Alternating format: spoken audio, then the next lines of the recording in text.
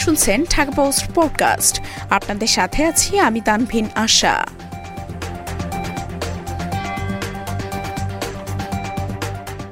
আরও ৩৮ ডেঙ্গু রোগী হাসপাতালে।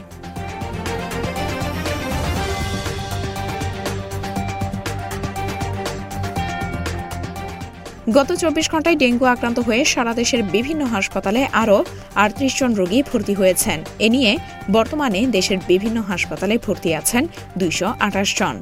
তবে এ সময়ে দেশে ডেঙ্গু আক্রান্ত হয়ে কারোর মৃত্যু হয়নি।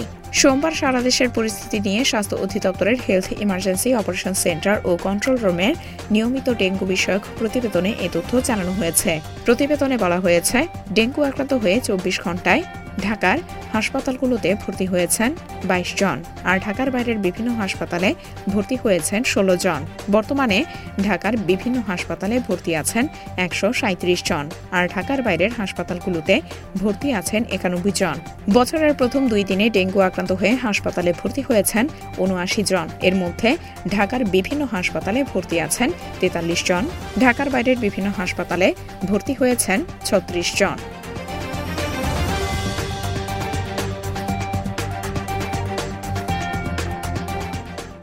এতক্ষণ শুনছিলেন ঢাকা পোস্ট পডকাস্ট। দেশ বিদেশের সর্বশেষ খবর জানতে ভিজিট করুন www.dhakapost.com।